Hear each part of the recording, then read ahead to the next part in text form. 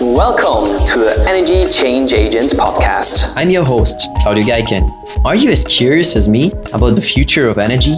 Do you want to learn from passionate innovators who have bold plans, who are already making our world more sustainable? Then subscribe and connect with like-minded energy professionals in the InnoEnergy community. So, are you ready to get inspired? Hi, and welcome to our third episode on Energy Change Agents. This is Claudio Gaiken, your host. Today, we will talk to the founder and CEO of Ecoligo, Martin Barth. Ecoligo is a 4-year young German startup supported by InnoEnergy, active in low-income countries in all continents.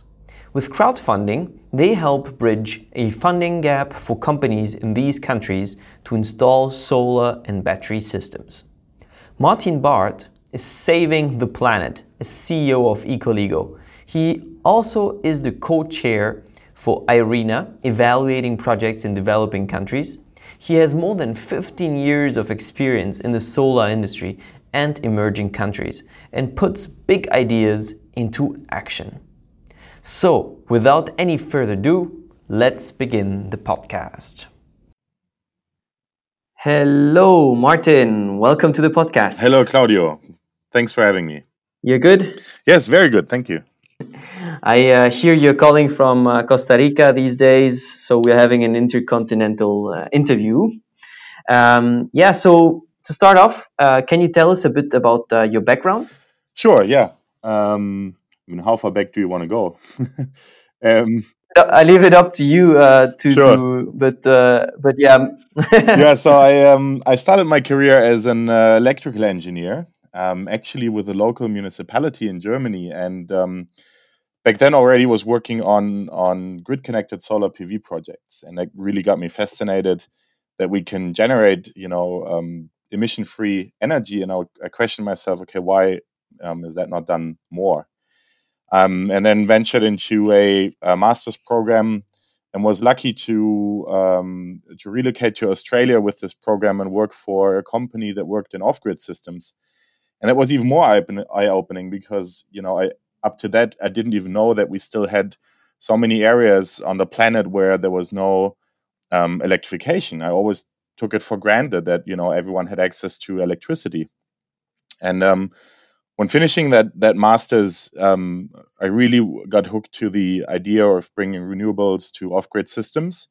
And the company back then was working on more the industrial and commercial side of things. So not rural electrification, but rather already existing diesel power stations, for research stations, remote towns or mines, these kind of projects.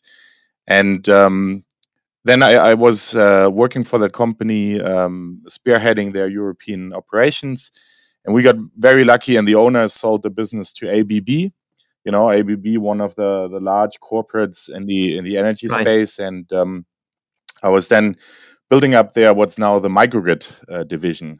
So really exciting field, applying new technologies on grid stabilization, frequency response to basically integrate more renewables and keep the grid stable.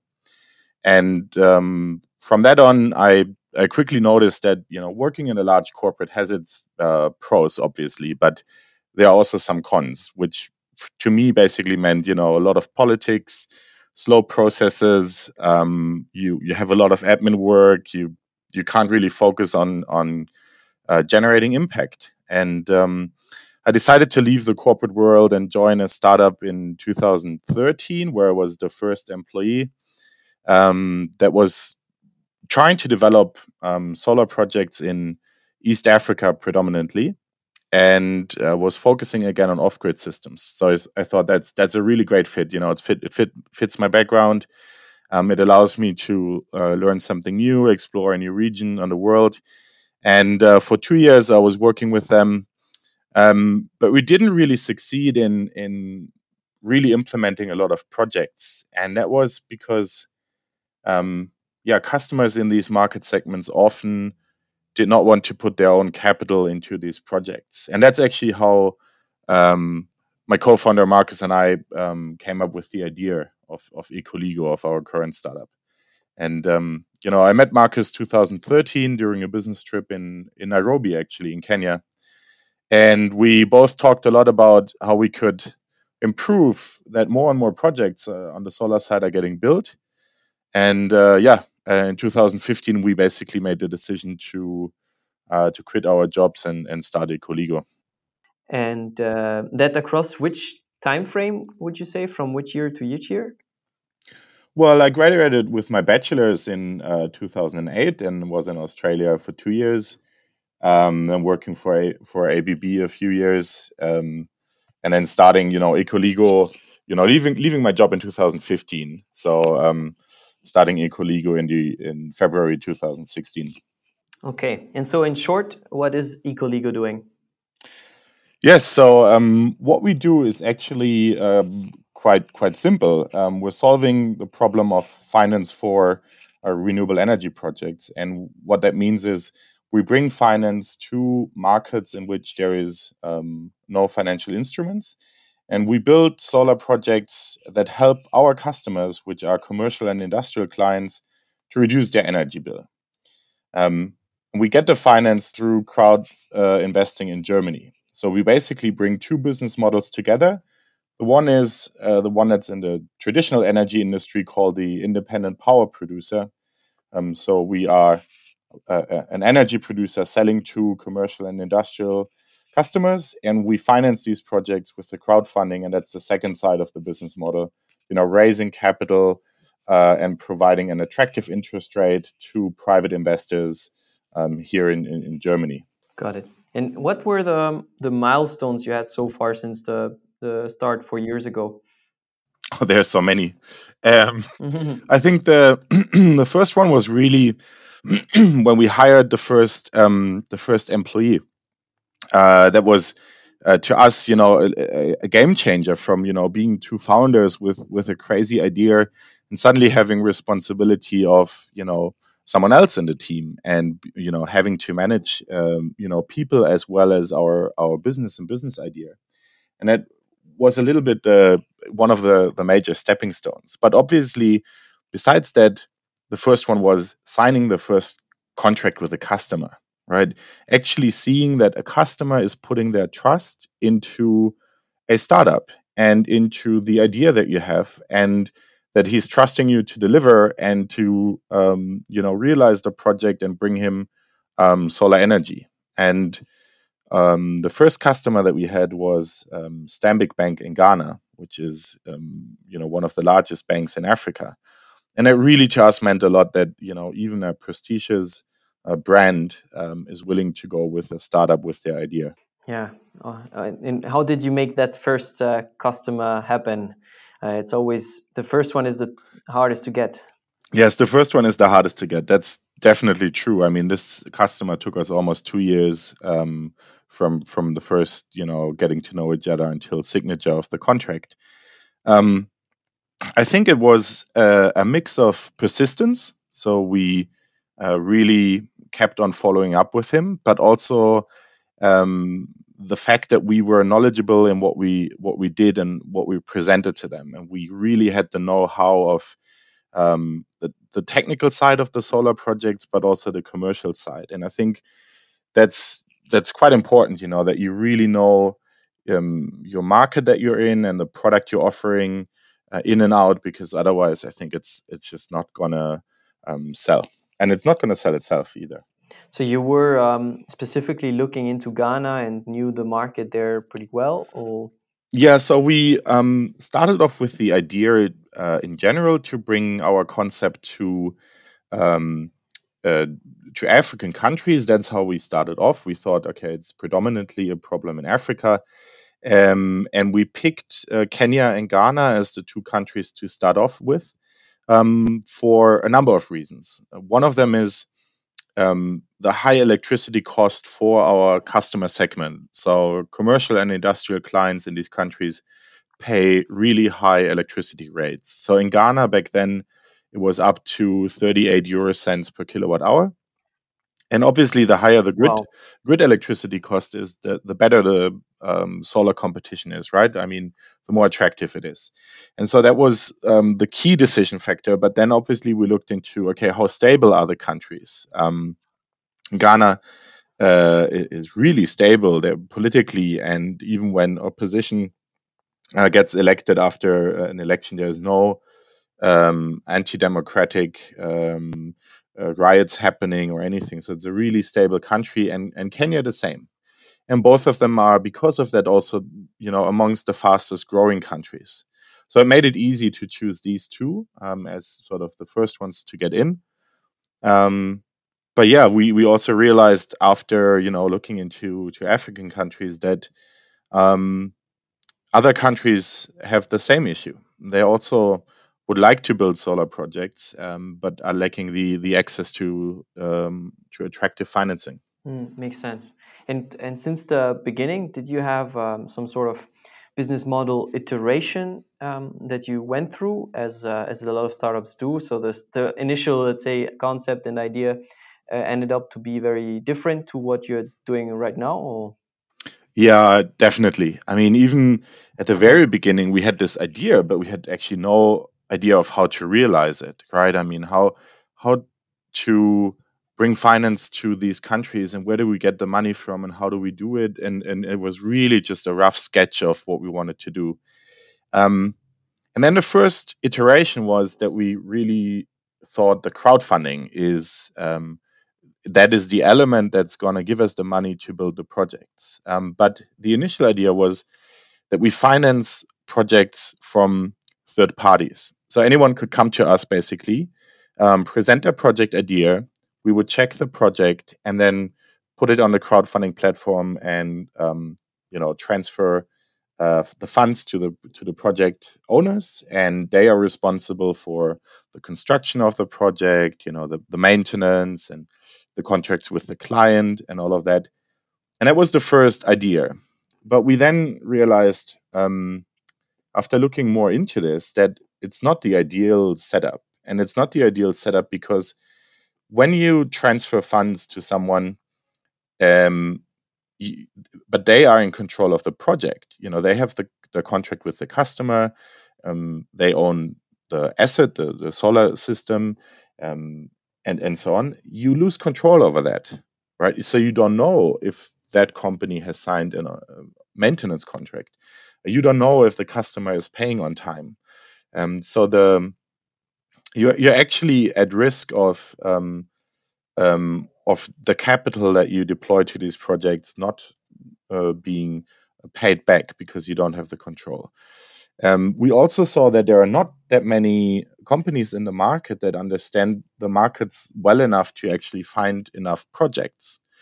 So the first big iteration was that we said, okay, we can't just transfer capital. We have to actually go down deeper and become active in the markets and actually become the ones that develop projects and then own the projects and take care of operation and maintenance.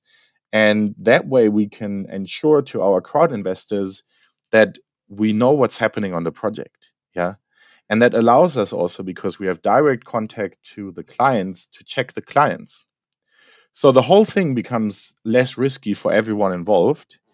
And it also allows us to scale on the project side, right? Because I can just basically hire more salespeople to find more projects, and by that have a constant sort of project flow coming to my platform. So the initial idea was really, okay, we are just a crowdfunding platform like many others out there in the market, but we pivoted basically to become a project developer, a project owner that just to make these projects work uses its own crowdfunding platform. So quite a change, basically. Interesting. Yeah, very well described. And so, do you have like a vision that goes in a different direction for the model, or is it just about scaling up now this model? Well, in the current phase of the company, I mean, you have to put it in perspective. We're 3 years old. We've realized around 33 projects by now. It's really a matter of generating more impact, right? So we see that the countries that we have entered so far, which are Costa Rica, Ghana, and Kenya, are good countries to be in, and we see that we can generate more and more projects there.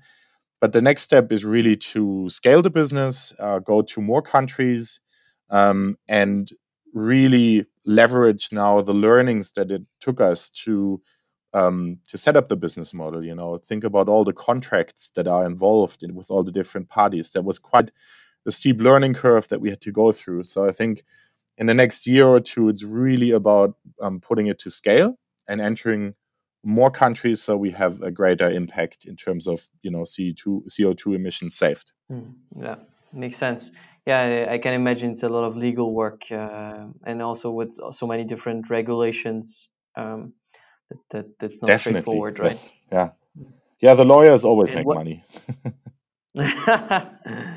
Yeah. And what about the countries profiles that you can go to? Are there any limitations? I can imagine the grid electricity cost, if it's too low, a country is not suitable, but maybe there are other factors. And what did you kind of research that and Yeah, model? we did research that. So there are a number of factors, and grid electricity prices are certainly the most driving factor whether our customers actually would like to get solar. But there are many others. I mentioned before political stability. There is also the ease of doing business factor, from the World Bank that describes how easy you can actually set up a local entity, and so on. And we identified target markets with a set of around 20 criteria, amongst which also is the market size. But that's all, I would say, a quite theoretical exercise, because at the end of the day, if you have a theoretically good-looking market, I just pick a random country now. Let's just say Brazil would be a good-looking market, high electricity cost, a huge market potential, a lot of commercial and industrial companies there. That's on paper looking really nice. But I personally don't know anyone in the solar industry in Brazil. So how do you go to the Brazilian market? And how quick can you actually build up relationships to be successful in that market? And do you really want to go into the one country in Latin America that doesn't speak Spanish? And then there's all these soft factors that decide also where do you go. And obviously you have to map that. You have to look at the sort of the facts. What does the regulation say? What does the electricity price say? But then, especially when you're a startup with limited resources, I mean, we're still a very small team. You can't just go to every market that looks nice on paper. You have to realistically check it and find right partners and so on. So oftentimes we have countries that we selected as an attractive country, but then we only go into the country if actually we get someone from the country to contact us, so that we have the first touch point and the first relationship that we can use. And then typically with that, we also get the first projects. And obviously, once you have the first project as a reference in a country, that makes it much easier then to enter the market. Makes sense. Yeah, no, for sure. There's things you can plan in life, and then there's serendipity, and that plays, of course, a big role. And if a country is not the ideal country, but you have a customer that is particularly interested in pushing as well to get the solution, then it's, of course, a very compelling argument to prioritize that country, right? Yes. Yeah. Exactly. And so, what is the kind of the plan for the near term future? Let's say, really for the 6 months to 1 year. Yeah, so we're going to enter new markets. So Vietnam is high on the list. We're looking into Chile. We're looking into Colombia, but we haven't made the final steps into which market we want to enter. But that certainly is one of the key things that we're doing in the next few months. And then besides that, we are working more and more with EPC partners. So I didn't mention it before, but the solar projects that we finance and then own are actually typically constructed by local EPC partners. So EPC, for those that don't know, it stands for Engineering, Procurement, Construction. So they provide us with a turnkey project, and those are really important partners to us, right? Because they are experts in what they do. They are the best at building projects, but they also know how to get material into the country, which logistics partner to use, and so on, so that we don't have to learn all of that in the new countries that we get into. So our idea is also to strengthen the relationship with these partners going forward, making sure that we're not just hiring them to build a project, but that we also make sure we can train them and educate them, that they understand our business model also, that they basically step up the ladder and add more value to projects and become maybe sales partners for us, so that they can also sell a financed solar projects, which basically means a power purchase agreement. And we want to make sure that the partners that we work with basically grow with us. And so it seems like this is so that you have many different stakeholders you need to get. So you have these EPC partners, then you have the C&I customers, then you have the investors in the crowdfunding. Which would you say is the most difficult to mobilize, or are they equally difficult? Good question. So when we actually started the business, everyone thought we were crazy because we wanted to do all of it, right? We not only wanted to do the crowdfunding, we also wanted to do the projects, and everyone advised us, only focus on one of these segments. Don't do like the two of them, because everyone thought it's too difficult. You're going to lose focus if you want to make crowd investors aware of these projects and convince them to invest. And at the same time, you're trying to make C&I customers aware of the savings they get when they get a solar power purchase agreement. And then you need to find someone that builds these projects. And I actually think the beauty of this business model is that we do everything together, because that makes it much easier to convince customers, because we have direct access to the finance. It makes it much easier to convince a crowd investor, because they know that I know the customer, the C&I customer, and that I've also performed a due diligence on them. And then the EPC partners also know that we bring them a lot of projects, because we have our own sales. So it only works because we have those elements all covered in the business model. But in terms of what's difficult, I think that the difficult element is in a two-sided business model, where you're bringing two markets together that previously were not connected, is to find the right model of the platform. Like, how many crowd investors do I need for, let's say, 10 projects? And how do I make sure I get them before I get the 10 projects? But then if I have them and I don't have the projects yet, what do I offer them? And there's trying to find the equilibrium between the crowd investors and the projects. I think that is the challenge. Yeah. Yeah, that makes sense. That's maybe not. It's a territory that is pretty uncharted. Or do you know? Would you say that you have competitors or let's say initiatives that are similar to yours, and that you can, and what would you make different compared to them? I mean, if you look at the crowd investor side, obviously in Germany there are large other platforms. There's Greenvesting, there is BetterVest, there is Leih deiner Umwelt Geld. There's a few ones that focus on sustainable energy projects. But all of them just transfer capital to third-party project providers. So we actually see them. Of course, there are somehow competition, because they also want to get money from crowd investors that look into sustainable energy projects.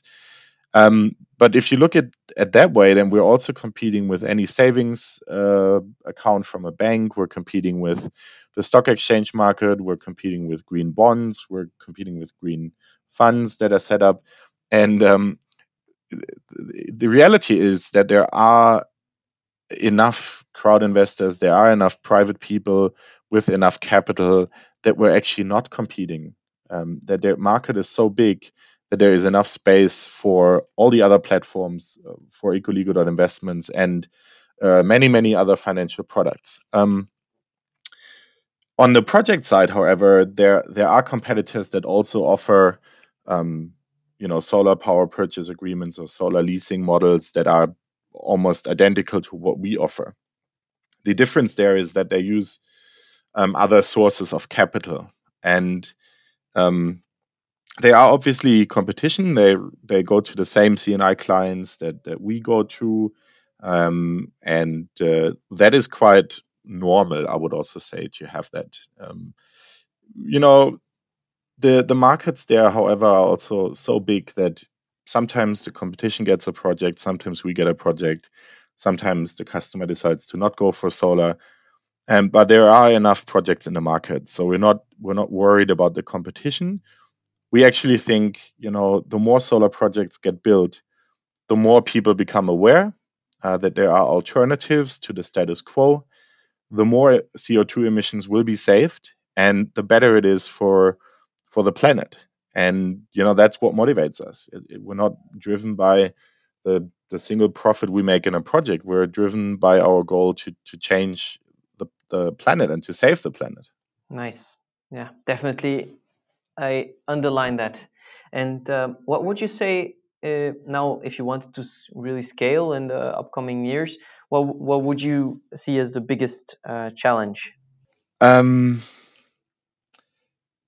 Yeah, good question. I think it's something that I really think about a lot. And there are obviously some things we can fine tune in the business model. We can optimize our sales process, for example. We can optimize the contracts. We could increase efficiencies. We can digitalize the entire business so that we have less sort of manual process of anything that we do. We could automate a lot of these things.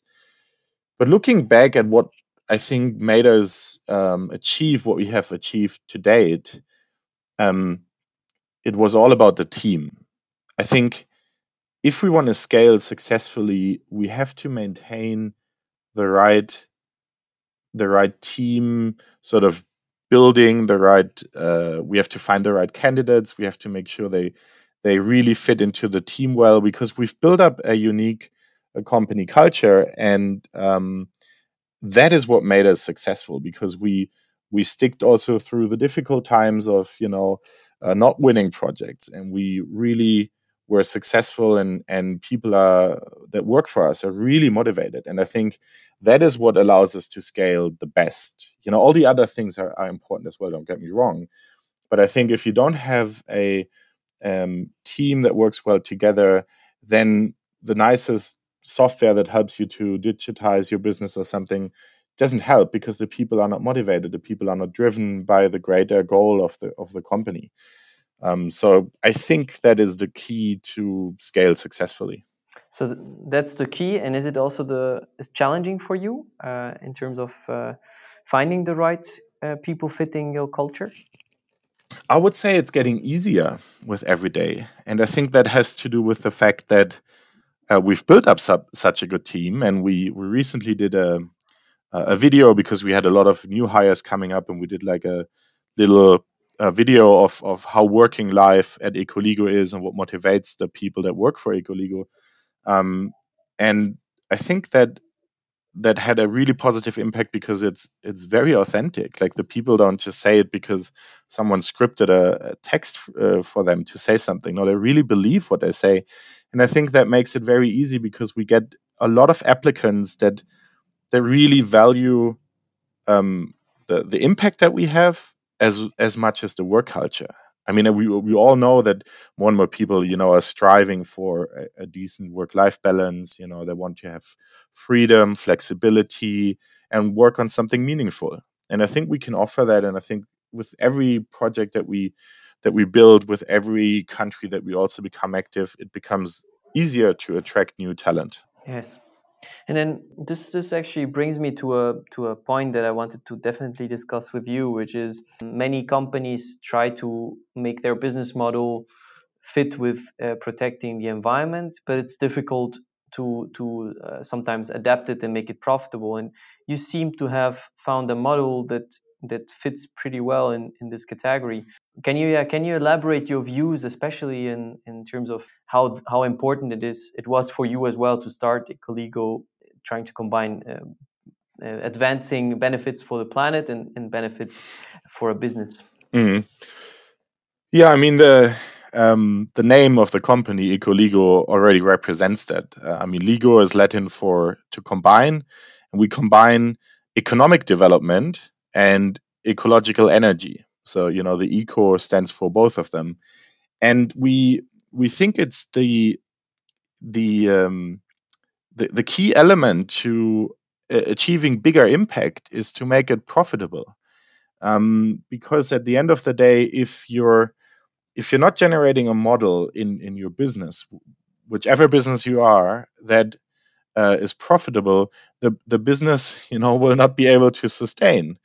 And we see it as a must have. We thought a lot about whether we actually want to start a company or maybe an NGO or something more like in Germany you have a social club, a Verein. um, and we really thought, no, actually the best way to achieve the biggest impact is by ensuring that you're finding a model where you're profitable, and then you can grow and realize more projects and have a bigger impact. And I think oftentimes in the ecosystem of social responsible businesses or sustainable business, making profit is seen as a bad thing. But I think that's not the right attitude. It's an instrument that help you to achieve bigger impact. Okay, yeah, I agree with that. And do you have, especially because you're working in developing countries, and we all know that this is where most of the world's growth is going to come in the future, and still we're seeing that these countries are struggling to alleviate poverty Mm. and develop. What do you see is the biggest challenge, or said in a different way, how can we fix this, and what's the role of companies such as yours? Mm. Well, the question is, I think, quite philosophical. Should we tell developing countries to not grow?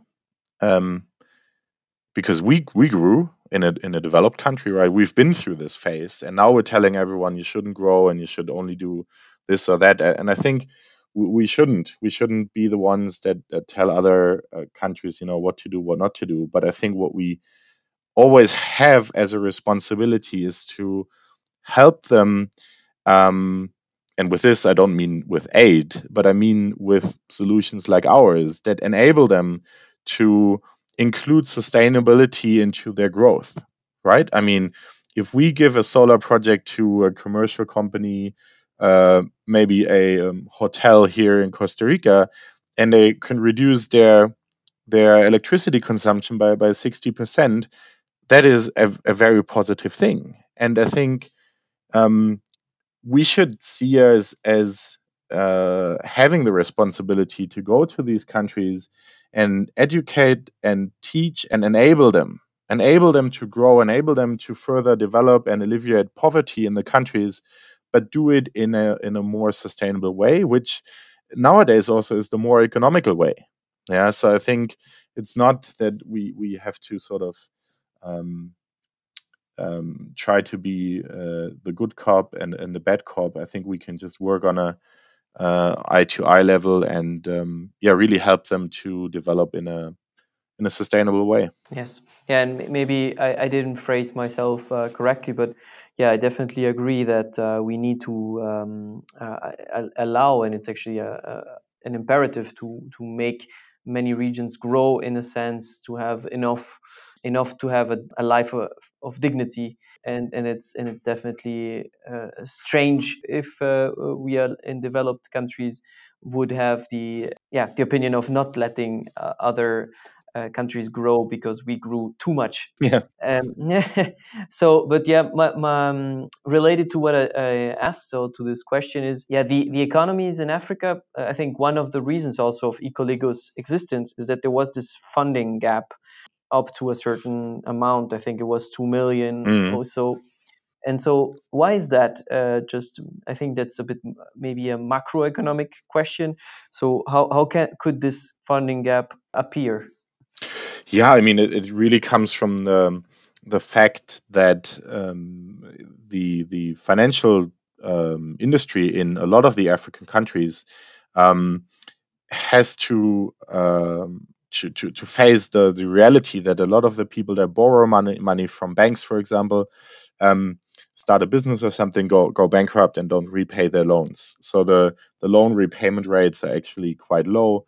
And that is often not because the people are bad businessmen, but because there is so much impact to them from bigger sort of societal changes that are happening, or inability to get the right materials, or everything you do in a business in a lot of African countries is just a notch more difficult than in other places. And that, I think, led to the banks not being interested anymore in sort of smaller loans. And with smaller loans, I mean like anything between 20,000 and the 1-2 million mark. And if they give loans out there, they're just really expensive, right? Because they have to cover the risk, and that's how banks are thinking. But it also has to do with the fact that a lot of the people that give equity to these markets are often foreigners. They're international investors, and for a lot of them, I don't want to say for all of them, but for a lot of them, Africa means risk, right? It comes from this subconscious understanding of Africa, which is, I think, very outdated. Because first of all, you can't just say Africa is Africa, right? I mean, there's so many different countries, and every country is quite unique. But then also, African countries are not per se more risky than other countries. But it's a perception that is still in a lot of people's mind. And because it's there, when they give money to these markets, they expect a really high return, right? So that makes a lot of projects unfeasible if you get money from foreign investors. So, for example, if I want to build a solar project in Germany, I go to my house bank, I get a bank loan. The interest rate is maybe 1%, 1.5%. Then I'm already at current stage is quite expensive. But in Africa, it's 15%, and or even higher. And that is the difficulty. And I think we have to educate the market. We have to educate the people in developed countries and show them that there is no risk in investing in Kenya, or at least no more risk than investing in Portugal or Greece or Italy. Yeah, and I think that's part of our responsibility, that we have to educate and make sure that this system is changed on a global scale. That's super interesting, and this perception. If this is the fundamental issue, how come Ecoligo is succeeding, or how do you change this perception, and how come investors are willing to then give you to give money with an interest rate that is so much lower compared to Mm. what is usually given. Yeah, I mean, Marcus lived in Kenya for almost 2 years, and I lived in Ghana for little under a year. So I think that's, of course, an element, right? People see and believe that we know what we're talking about because we have been there. And I still, travel to various African countries, I don't know, 10 times a year or so. So we really know what's happening in these markets. I think that's one element. And the other is really that we try to make the investments that the crowd investors do as secure as possible. And the third pillar is possibly that we show them who's the beneficiary of the project, right? Who's our CNI customer? And we show faces, right? We show like the CEO of a flower farm and letting him explain why the solar system to him is so meaningful. And we're fully transparent in all the projects, right? So the crowd investors get to see the entire economic calculation of that particular project. So they get to see the capital that it's deployed into the payment for the EPC partner. They see how much we pay every year on operation and maintenance. They see how much we pay on insurance. They see how much money is left and how much we pay back to the crowd investors. And that, I think, builds up trust. People think we're very transparent, and transparency helps, right? It removes the fear of the unknown. And I think that is also a driver of people wanting to invest in these projects. Yeah, so transparency is the key value, one could say, that you bring next to credibility and and really filtering the investments, right? So, Yes. understand correctly. And so on top, so that's something I was curious about too, related to this is, so you need to filter the projects so that they are as secure as possible. So you analyze financial statements, and so the blue chip companies, or the ones that are bigger, are more secure, and so I guess you start with them. But what about, do you have like an idea or an intention eventually to also be an enabler of businesses that, or clients that are not as secure, or don't have like a track record, Mm. and would maybe even arguably bring even more impact to let's say the local economy eventually. Yeah. No, you bring up an interesting point there, the blue chip companies, right? So, I mean, we're talking, Heineken, Unilever, Coca-Cola, all the ones where you're pretty sure if you do business with them, you will get paid, right? Like there's no risk in these projects. Right. Um, but we actually don't focus on them, and we focus on the local. In Germany, we say Mittelstand, right? So the SME businesses, privately owned, family owned, second, third, fourth generation in the country, having build up businesses from the scratch to where they are now, because they are, first of all, much more easy to convince of a solution. In a blue chip company, they will always go to a public tender for whatever they want to buy. And that is a lengthy and complicated process with a lot of work that you have to put in. And I much rather spend that work on talking with a farmer in Kenya and understanding the problems of the farmer, and then presenting him with a solution for his problems.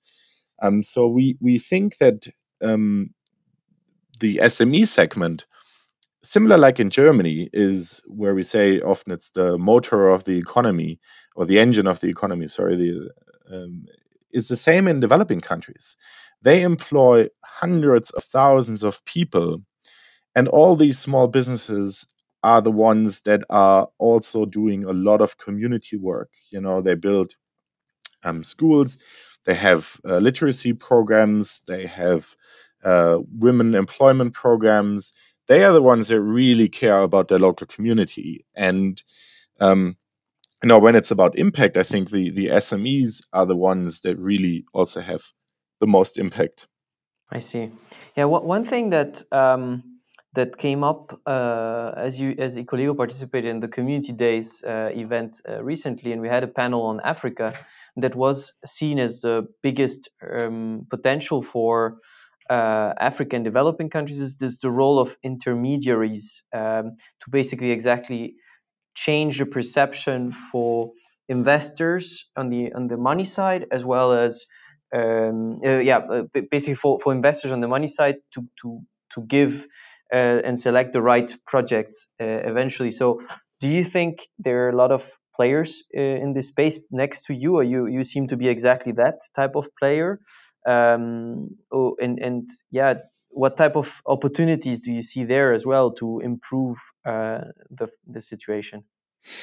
Yeah, I think I mean a lot of the organizations that are working in this context can do more, you know, to change the image of the countries that they're active in, and that obviously will have an impact. But I think if we're talking, for example, about NGOs or development organizations such as GIZ or even the DEG, the Development Bank of the subsidiary of KfW that's active in these markets.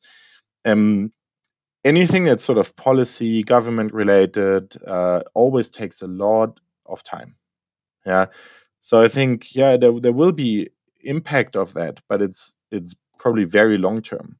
I actually think the biggest change that we can achieve in enabling more investment or in ensuring that the environments are not considered as risky anymore and so on, is if everyone that works in these countries, tells and really uses their own voice and tells their friends and family and everything of a different, let's just say Africa in general, or a different view on developing countries. I mean, there are all these accelerator hubs, the tech programs. Nairobi and Accra, both cities are sort of major hubs for young tech startups. The workforce is super skilled, and they're just working so hard on building up their own tech industry, tech startups. And I think that's something a lot of people don't know, right?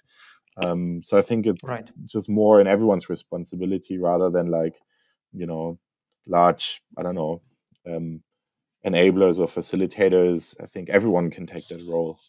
Nice. No, I agree. That's actually it's funny. This morning I was just listening again to an interview with Kate Raworth, one of the economists I really I recommend and admire about the donut economics, and she kind of went in the same direction. The biggest impact is the influence you can have as a person in your network, and it's bigger than you think. Yeah. Which I find a very empowering way to look at it. So now, closing up, we'll come with some rapid fire questions so that you can maybe give a very short and crisp answer. So, do you have a role model, somebody you admire in the energy sector? Yes, Alan Langworthy, who is the founder of the Australian company Power Corp that I worked in Australia for.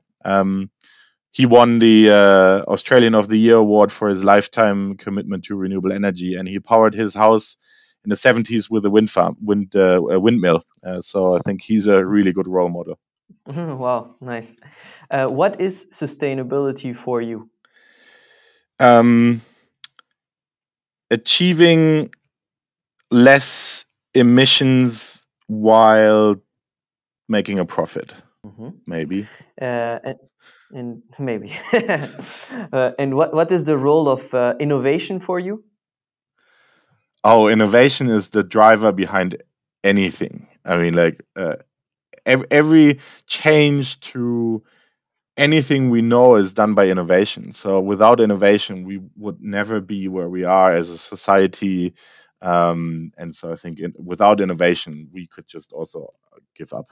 Okay. And is there a book that has shaped the way you see the world, and why? I would say no, but probably reading a lot of books and soaking up as much knowledge as possible has shaped my views in general, like one page at a time, I would say. But there isn't a particular one, no.